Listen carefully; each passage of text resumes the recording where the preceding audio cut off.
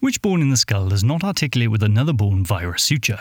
Instead, the bone in question has a synovial joint with an articulating disc that is prone to dysfunction.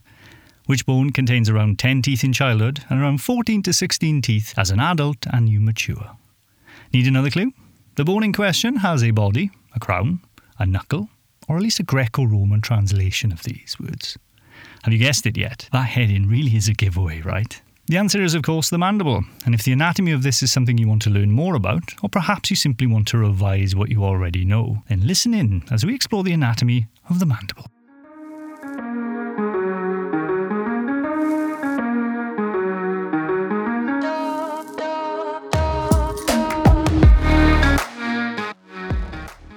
This week then, let's explore the anatomy of the human mandible, the bone whose articulation allows you to enjoy the festive treats you should definitely gorge yourself upon this holiday season.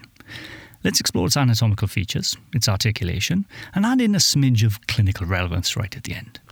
Now, as bones in the skull go, the mandible is a very interesting one. The mandible is a sigil horseshoe-shaped bone with named parts, and it is worth learning these if you're a clinician, as mandibular fractures are often termed by the fracture site. Similar to the pelvis, or perhaps the more familiar polar mint suite, it is rare that we see a single mandibular fracture, as these ring-like structures tend to break in two areas, so watch out for that one. Now, let's name the parts then. Despite being a single bone, the mandible is often divided into two symmetrical subparts, or hemimandibles by some textbooks. At the connecting centre, we see the colloquially referred to chin, and this is often termed the symphysis, as though the two hemimandibles were adjoined at this point. Anatomically, we term this as the mental protuberance, which for me always inspires images of Rodin's sculpture The Thinker, resting his hand on his chin to contemplate the meaning of life, using his mental capacity to do so. In reality, it is likely these have a different etymological origin, but it may help you remember why this is called the mental protuberance. Let's name the subparts of the mandible then. Starting at the chin and moving outwards laterally, we next encounter the rectangular-shaped block of bone called the body of the mandible. Within this bone, we see a small hole termed the mental foramen, and it is here a branch of the trigeminal nerve passes through the hole and traverses the cortex of the bone in a tunnel called the mandibular canal. This conveys sensation from the whole of the mandible and the lower teeth. The nerve is termed the mental nerve as it passes through the hole, and it changes its name to the inferior alveolar nerve despite being the same bit of nerve. It then changes its name to the mandibular nerve, and this, of course, is the third branch of the trigeminal nerve. You have a superior counterpart in the upper teeth called the superior alveolar nerve, and alveolar will become apparent why it's called that very shortly. Continuing our journey lateral to the body, we see the shape of the mandible now changes direction, hence its name, the angle of the mandible. The angle is bordered superiorly by the ramus, which literally means branch, and it is the superior border of the ramus we see the two branching named parts of the mandible. The anterior one is termed the coronoid process, meaning crown-like, and the posterior is termed the condyle, meaning knuckle. The space between them is the mandibular notch. It is important to note that only the condyle is part of the temporomandibular joint, or your jaw joint, but we'll come to that. To finish off the parts of the mandible then, let's talk about the teeth-bearing part. Your mandibular teeth sit within the part of the mandible termed the alveolar ridge. There are other names, but this is the one that most clinicians use. You may be more familiar with alveolar referring to air sacs within the lungs, but if you look at the developing skull, you'll see unerupted teeth look like small sacs, hence the name, alveolar. The alveolar bones have two plates, or cortices, and these sit either side of the tooth. A thicker outer cortex is named the buccal or buccal plate, as it is closer to the cheek and lower lip, and the thinner internal lingual plate sits closer to the tongue, hence lingual.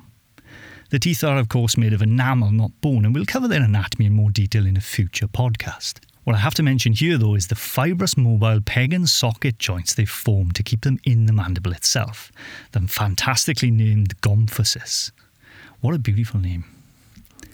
In life, the alveolar ridge is covered in thick mucosa termed gingiva, and as you age, this gingiva may recede. As such, the teeth appear to grow, hence the idiom becoming long in the tooth. Also, when teeth fall out, the alveolar bone reabsorbs, without the teeth to support it.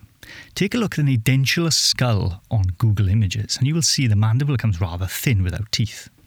Of course, your upper maxillary teeth articulate with the lower mandibular teeth, and this is termed an occlusion.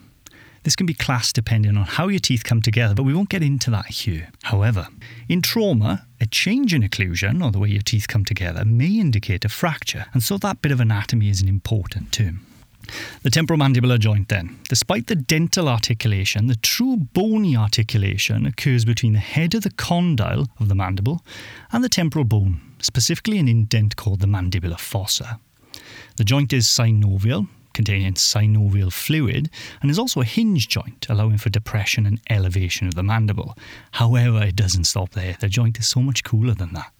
Within the joint capsule is an articular disc, which allows the mandible to slide and the jaw to be protruded or to point your chin out and retracted, and also laterally deviated.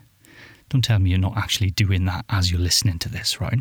A trade-off with this unique mobility, of course, is temporomandibular joint dysfunction, which is a bit of an umbrella term usually resulting in pain and reduced mobility, with the underlying etiology ranging from muscle spasms to disc displacement and subsequent lock-in of the jaw.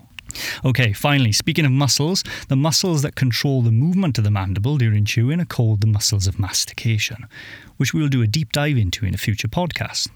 They attach at various points of the mandible and control the movements mentioned above. Where they attach, they leave a mark, and the most obvious of these is the coronoid process. Much more to come for these on future podcasts because it is a lovely bit of anatomy.